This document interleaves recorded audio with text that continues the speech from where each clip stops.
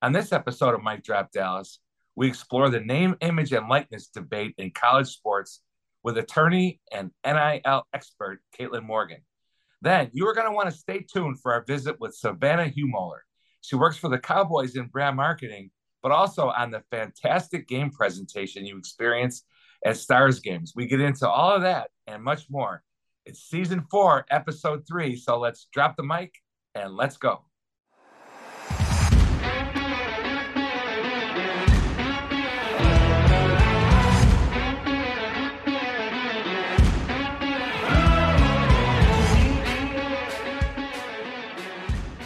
Welcome to Mike Drop Dallas, everybody, the official podcast of the Dallas Sports Commission. Kevin Sullivan here, along with Monica Paul, the executive director of the Sports Commission, and of course, our on-air producer, Next Level, Marcus Carr. Before we get to our guest, Monica, we got a great show today. We have had some interesting mic drop moments in Dallas. The Rangers, of course, returning to the playoffs for the first time since 2016 and winning Game 1. Now, as we record this, on Wednesday morning, we don't know what's going to happen in Game 2, but what a great accomplishment for Chris Young, friend of the podcast, to get back in the postseason and win Game 1. I think there's great things in store for the Rangers. What do you think? Yeah, very exciting to see the Rangers back in the playoff hunt. Very strong start to the season. I think here locally, there might have been some doubters towards the end of the season, but at the end of the day, they pulled it out. Great game yesterday, and fingers crossed, maybe we can just sum this one up in 2 and head on to the next round. That'd be fantastic. Another mic drop moment. The Dallas Mavericks in Abu Dhabi is part of the an NBA event over there, taking on the Minnesota Timberwolves in 2 games. And where the mic drop moment comes in is go to Instagram, everybody, and watch Kyrie Irving and a bunch of his teammates riding camels in the desert. You ever ridden a camel, Monica? Would you do that?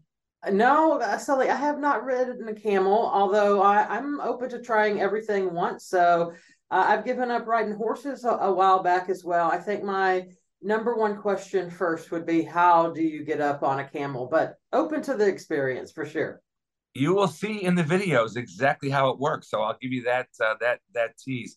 I had hoped to be able to report a mic drop moment from the Ryder Cup in Rome last week, which I had the good fortune of working with our good friends at the PGA of America, of course, now based in Frisco.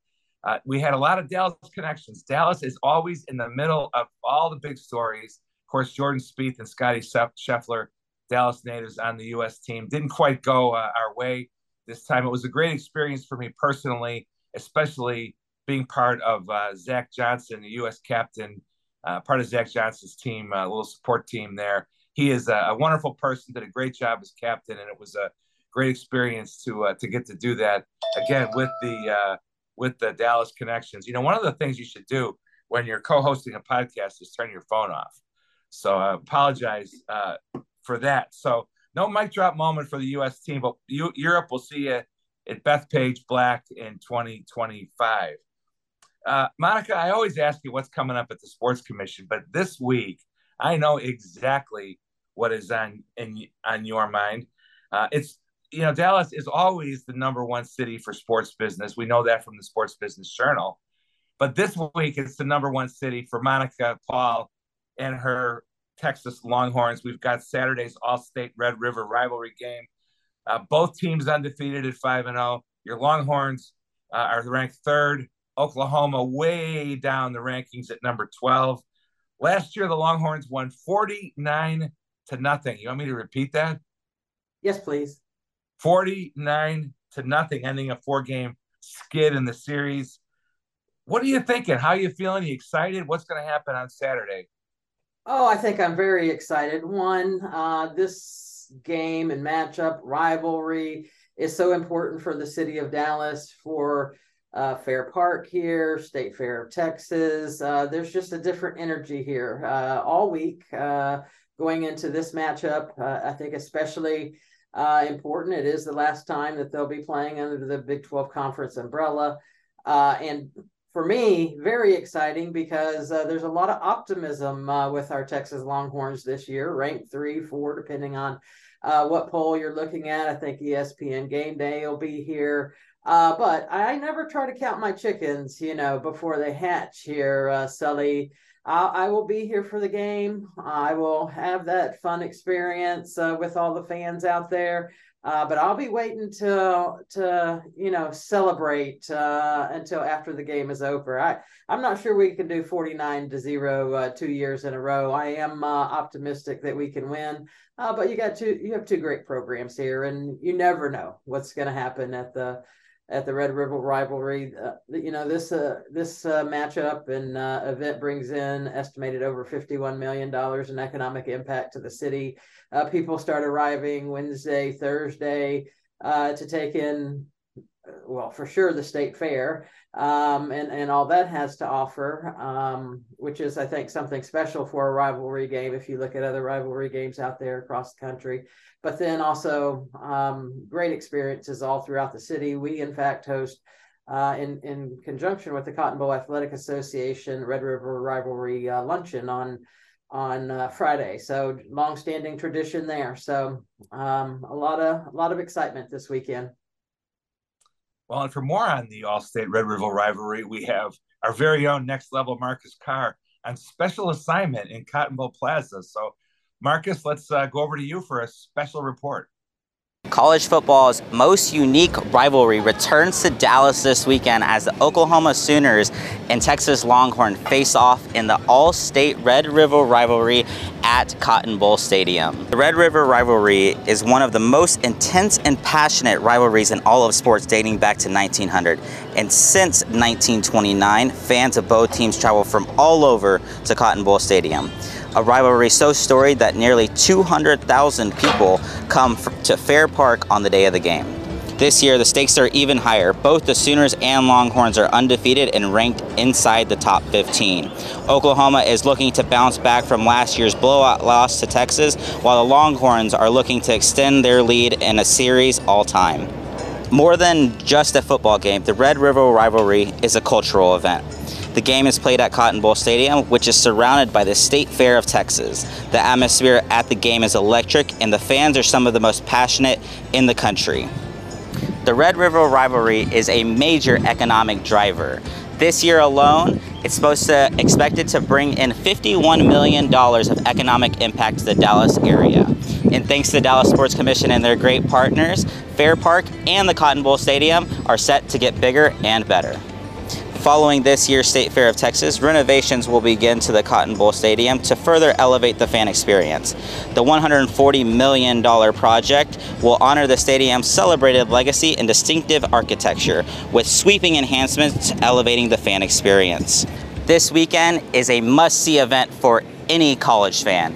The game will be electric, Cotton Bowl Stadium will be buzzing, and all eyes will be on Dallas this weekend. Back to you, Monica and Sully.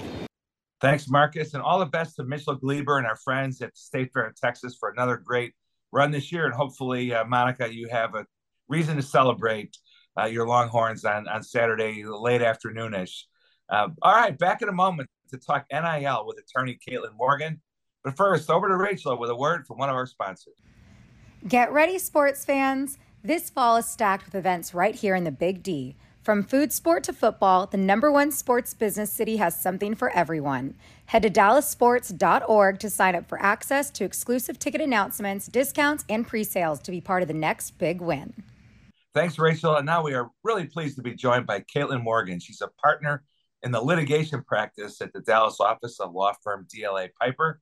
She's in the media, sports, and entertainment practice, and she's an expert in name, image, and likeness issues that are, of course, turning intercollegiate athletics upside down. Welcome to Mic Drop Dallas, Caitlin. Thanks so much. It's great to be here. I appreciate you having me on. Okay, Caitlin. So I teach a class at SMU, not law or legal aspects solely, but that is a topic of one of our classes. And I have a lot of student athletes in there as well. So NIL is a hot topic always. And sometimes I'm a little bit, oh boy, how do I tackle this from a educational perspective, but just keeping up with it, the changes that take place, the differences that are out there. Can you give us a brief tutorial on What exactly is NIL, and how did we come to this point? Yeah, it's kind of a long, winding road that in the past 2 years has really become, kind of a train charging out of the station. The most recent, in terms of student athletes having the ability to monetize their NIL, that's really recent. That only has been occurring since July 1st, 2021. So we're 2 years in. And what happened that was, instrumental in all this then was the NCAA developed what is called the interim policy, the interim NIL policy. And that opened the door for student athletes to be compensated for the use of their name, image, and likeness. So things like, trading cards, or if a student athlete wanted to partner with an apparel company and wear their apparel and receive some kind of compensation for that.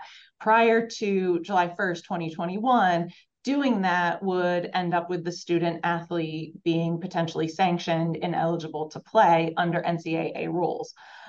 So, there was a lot of movement towards we want this to happen. Before it did happen, the NCAA had a working group that had a lot of meetings, did a lot of, digging to figure out the best way to bring about NIL rule changes. But what ended up happening was states decided to take the reins.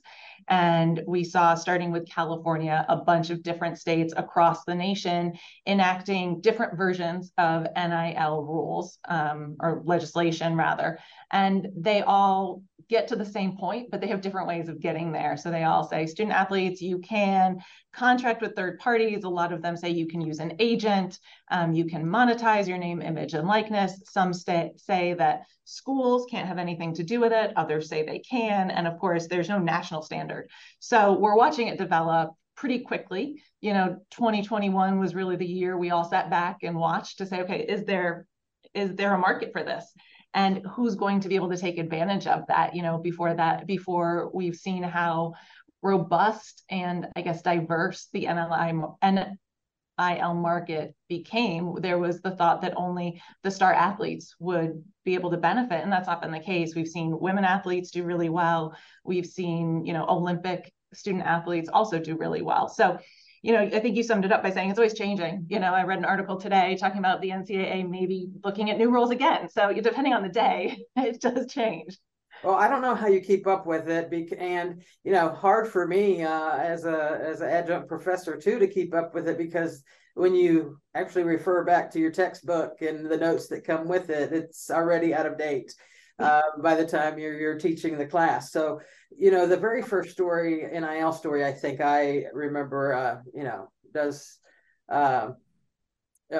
important for me. It was Quinn Ewers leaving Southlake Carroll a year early in 2021 to sign $1 million NIL deal with Ohio State. Of course, he later transferred to my UT Longhorns, where he's now the starting quarterback.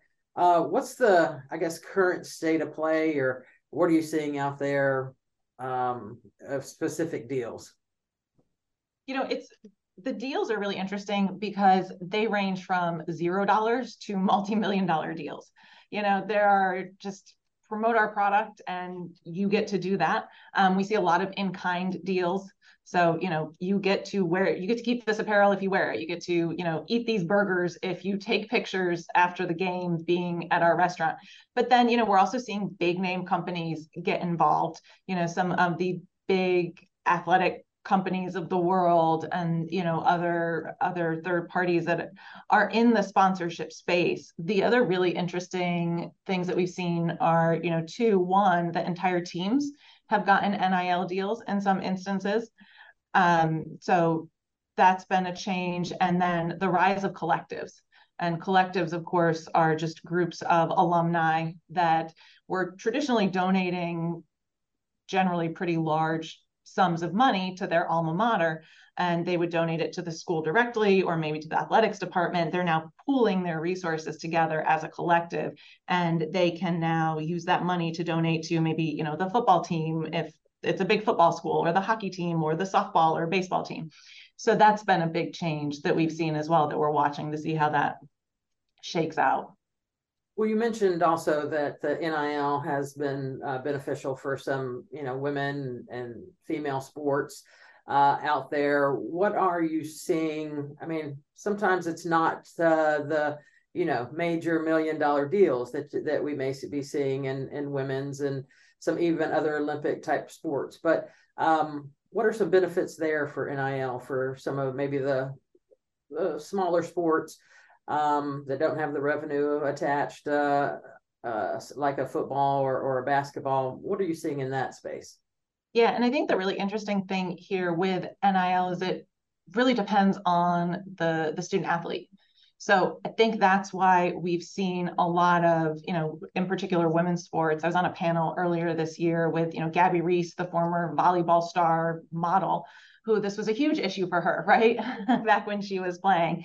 And then, an agent who was working with primarily women student athletes. And they were saying, women are very good at monetizing this because it really is, there's a lot of components that go into what's going to make a student athlete particularly successful in the NIL space. It's sure you can get a good deal by having name recognition, but you've got to put in the effort and then take that platform and really expand it. We saw the Cavender twins have really taken their brand or their name and made it a brand back when they were playing basketball. So, there are a lot of student athletes, a lot of gymnasts that have been really good at just saying, I'll get the first deal to get in the door, and then I'm going to take that, I'm going to show how good I am, and I'm going to translate that into the next deal and the next deal and the next deal. And we're seeing people really become very influential in their sport, in their community, as a result of having this new opportunity. Caitlin, I remember, we always say every big story comes through Dallas. There's a Dallas connection, and this is no exception. Not just the Quinn Ewers, South Lake Carroll High School example Monica gave, but Ed O'Bannon, sort of in many ways got this going. He played for the Mavericks for a short period of time in 1997. Good guy. And in 2011, he sued because he had seen himself in a college, I think it was an EA Sports college basketball video game. And he saw a guy with a shaved head who I think was left-handed wearing, number 0. And he said, I should be compensated for this. That's clearly me. And so to me, the original intent of all this was that if the school is going to sell the jersey, or if a national video game is going to put you in the game, you should be compensated for the commercial use of your name, image, or likeness. So how did we get from that, compensating a student athlete for the commercial use of their name, image, or likeness to what is now clearly pay for play, where these collectives are raising money to be sent to high school recruits? There are high school recruits now charging schools $5,000 to come on a recruiting visit. How do we get to pay for play from what the original intent of the Ed O'Bannon case was back in 2011?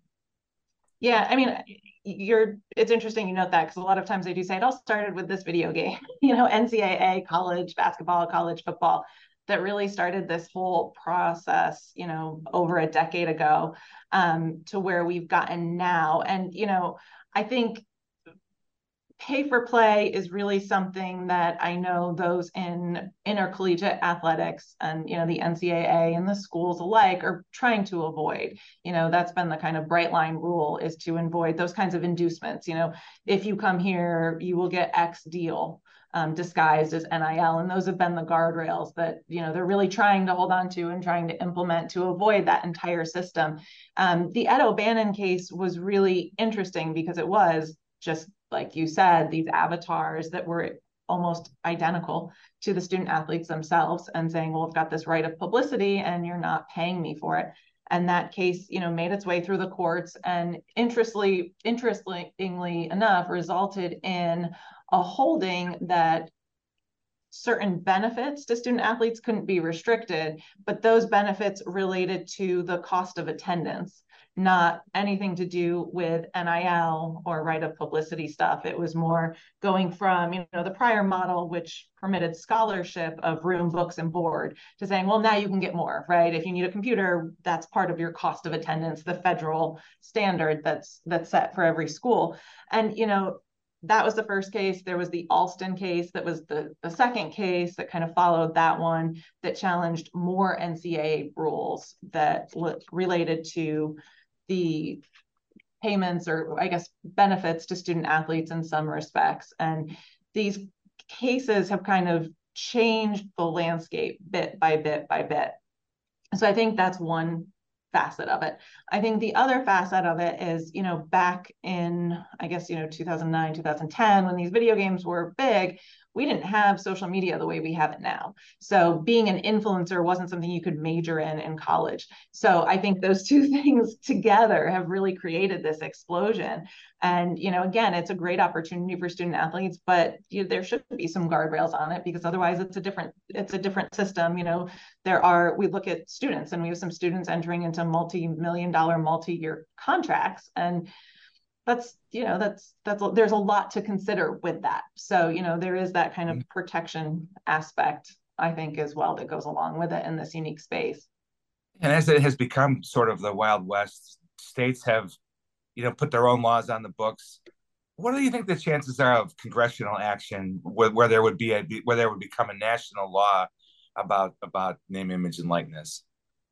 Yeah, it's really tough to say. I know that's been a big push for a number of years now, and there's traction, and I think there's a lot of movement now that seems to be gaining steam towards some kind of a national standard, just because it is so tough. You could play in Texas and have different rules, and then transfer to Florida and you've got different laws, and we're asking students to figure out whether those apply, and all these other issues. What happens if you enter into a contract with a trading card company while you're in Texas, and then you move to Florida, but that contract's for the span of your career? Well, does it go with you? Does it change? Should it change because Florida law is different? I don't know. So a national standard sure would be helpful. But as it's really hard to predict anything with Congress and what they're going to do. They've got their hands full right now. It's hard to imagine this actually getting another angle of this. There was rumblings at Northwestern a few years ago about the students essentially forming a union and collectively bargaining for this stuff. I mean, as somebody who knows labor law, what do you think about that idea? There have been a lot of efforts lately, and that's been kind of the more recent push, has been, our student athletes employees, should they be treated as employees? Should they unionize? And, I think we're hearing a lot of one side of the story on that, because there are a lot of other things to consider with employment status and unionization. And, some of the biggest things that, I'm following and looking at, and, I think everybody that is interested in this space is starting to consider is, what happens to all the sports? So, a lot of these things, employee status, unionization, kind of all center around some kind of, payment or revenue share for student athletes. And of course, most collegiate sports don't make money for their schools. The ones that do, that money typically goes back into funding the sports that don't tend to be on TV or don't make money. So then the next, I guess, snowball to watch roll down the hill is, what would happen to those sports? If you have to now, actually take that budget item to pay certain student athletes, do you pay them all? Can you keep all of these sports going? What about Title IX? I mean, do we end up with schools that have the football, the basketball programs, and then an equal number of women's sports, but then everything else goes down to maybe a club level? For all the other teams, it's really kind of the only thing you can predict in college sports is that it's going to be different tomorrow than it was today and yesterday. So it's hard to predict it, but it's a really interesting question. It's a really tough one. And I think there's just so much to be considered as we think through unionization and employee status. Before I hand you back to Monica, I love to ask litigators this question. Has there ever been a TV show or a movie where the courtroom was depicted realistically? No. My favorite is when I have friends, they'll call me up because they're watching whatever news show it is. And, I'll have watched it maybe, and I'll say, okay, we never get a case, go to deposition and trial in the same 2 days. I've never seen that. Obviously there are some shows that use actual courtrooms. So, I'm licensed in Texas, also New York, and the New York jury selection room has been used in a lot of shows. So in terms of depicting a room, they've gotten that right, but otherwise, no, never. And that is so disappointing. I know. I think Monica is a fan of the Lincoln Lawyer too, and we're just going to pretend it's realistic. It's Oh, more exciting. I mean, it's really exciting to be a litigator too, but it's a lot of reading and writing, and that does not make great TV. well, Lincoln Lawyer. I don't know how I missed Suits back in the day. So Yeah. we could have lots of questions on these law shows to see what's real and not. Maybe that's a whole nother segment that we have with Caitlin Silly at some point. But Caitlin, before we let you go, I always try to provide some tidbits for some of my students or, young professionals trying to get in the business, whether it is on the sports law side, the marketing. Sometimes I get a lot of young students who think they want to be a GM or a broadcaster or something like that. But from your perspective and your journey, what advice would you give to young people trying to get in the sports industry? Yeah, I mean, I think my advice would be to take every opportunity and then build on it. So for me in particular, I got my first sports case when I was maybe a second or third year lawyer. And it wasn't a big role. Half the time I was just walking documents into a room with, the sports client, but I took that. I made the photocopies. I read every single thing I could do off the clock. You kind of just, you immerse yourself in it. Nothing's too daunting that would make you say no. You just work harder and learn your way to be able to do it, and nothing's below you. So I think that really matters because, taking the opportunity is one thing, but then making it into the next opportunity is where sometimes we don't put in just, the extra kind of sweat equity, for lack of a better phrase. So that's what I've really tried to do. And then really learning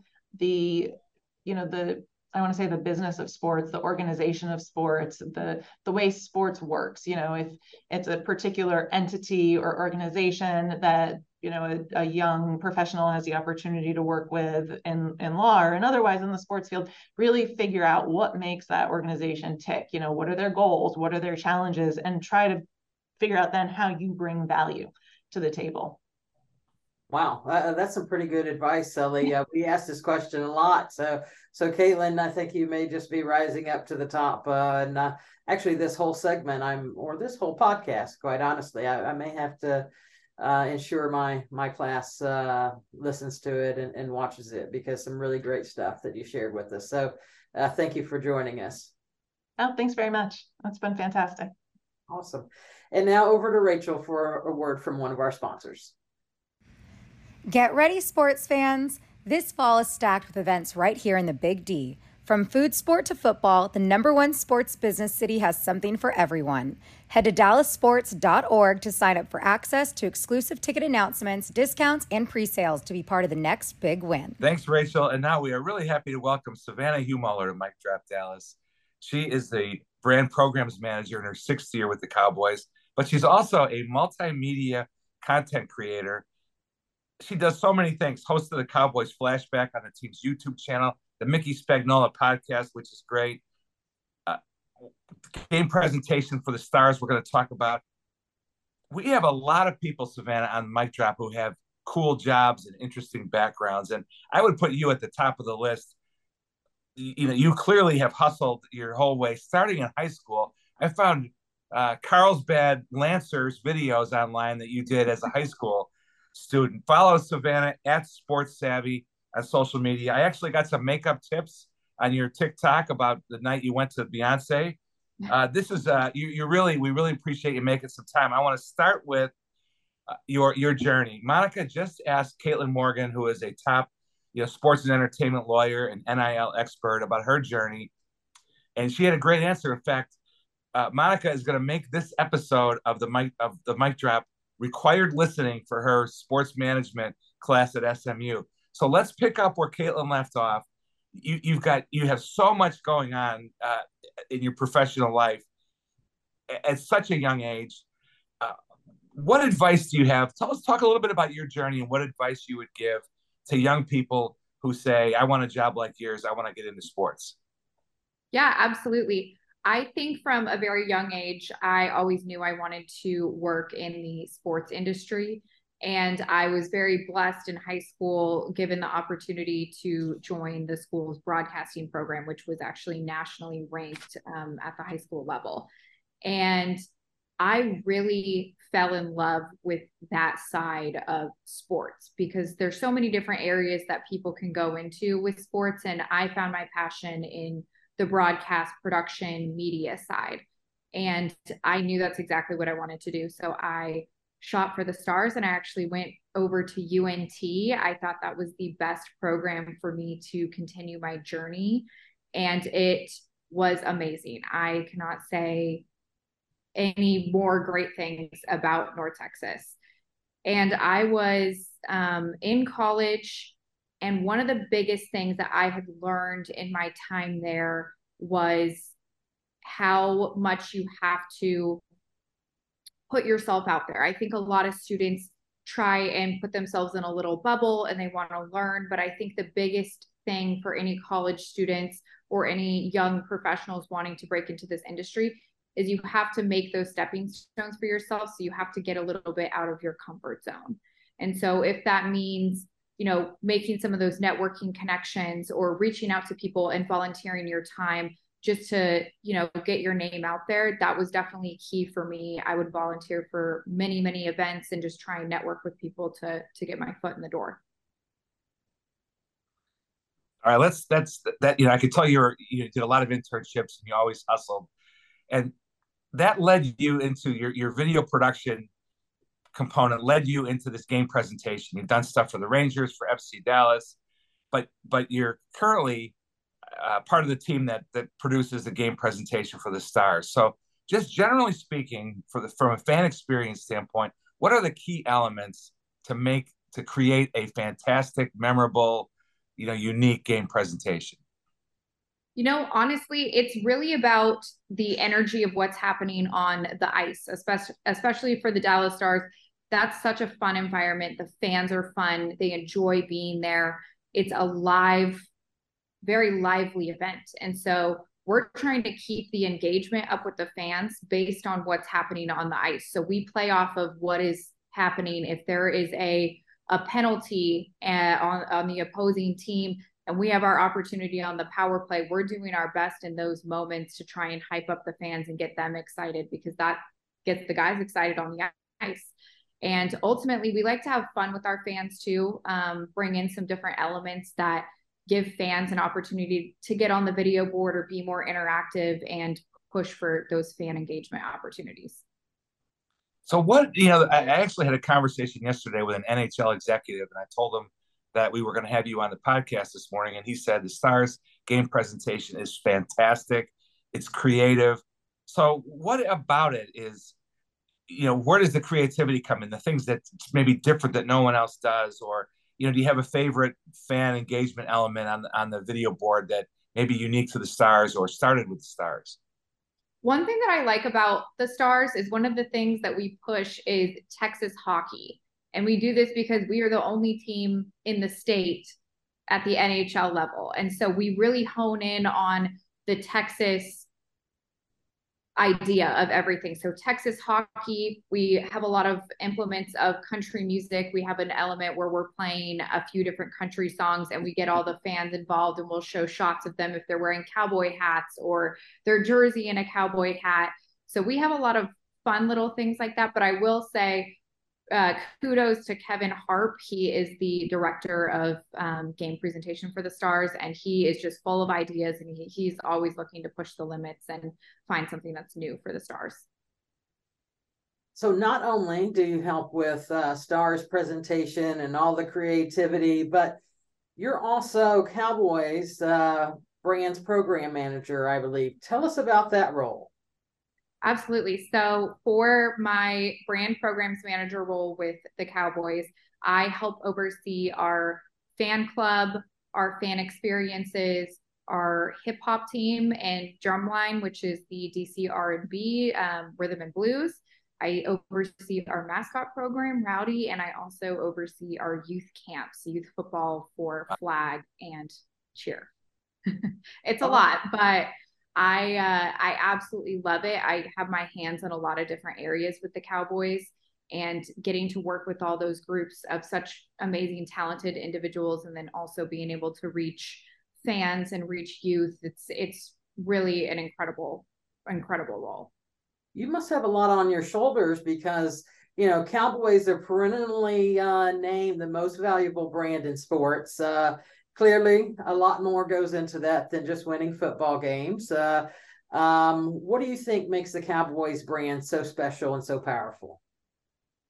I really believe down to my core, the second I had started working for the Cowboys 6 years ago, it's amazing being in a family environment. This is a family-owned team, and they instill those core values, and it's a very big family environment here.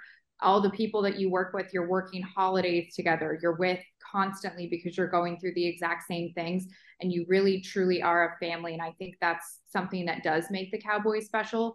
And I think the team feels the exact same way. That's how we have all of our core values here, is very family integrated core values. So this weekend, we're going to play the undefeated San Francisco 49ers. Is your role there and your job easier if we're winning at the end, if we come away with the win this Sunday? I will say it's a little easier. It's nicer when we are winning. The victory Mondays are always the best days in the office. Lots of more liveliness and some momentum.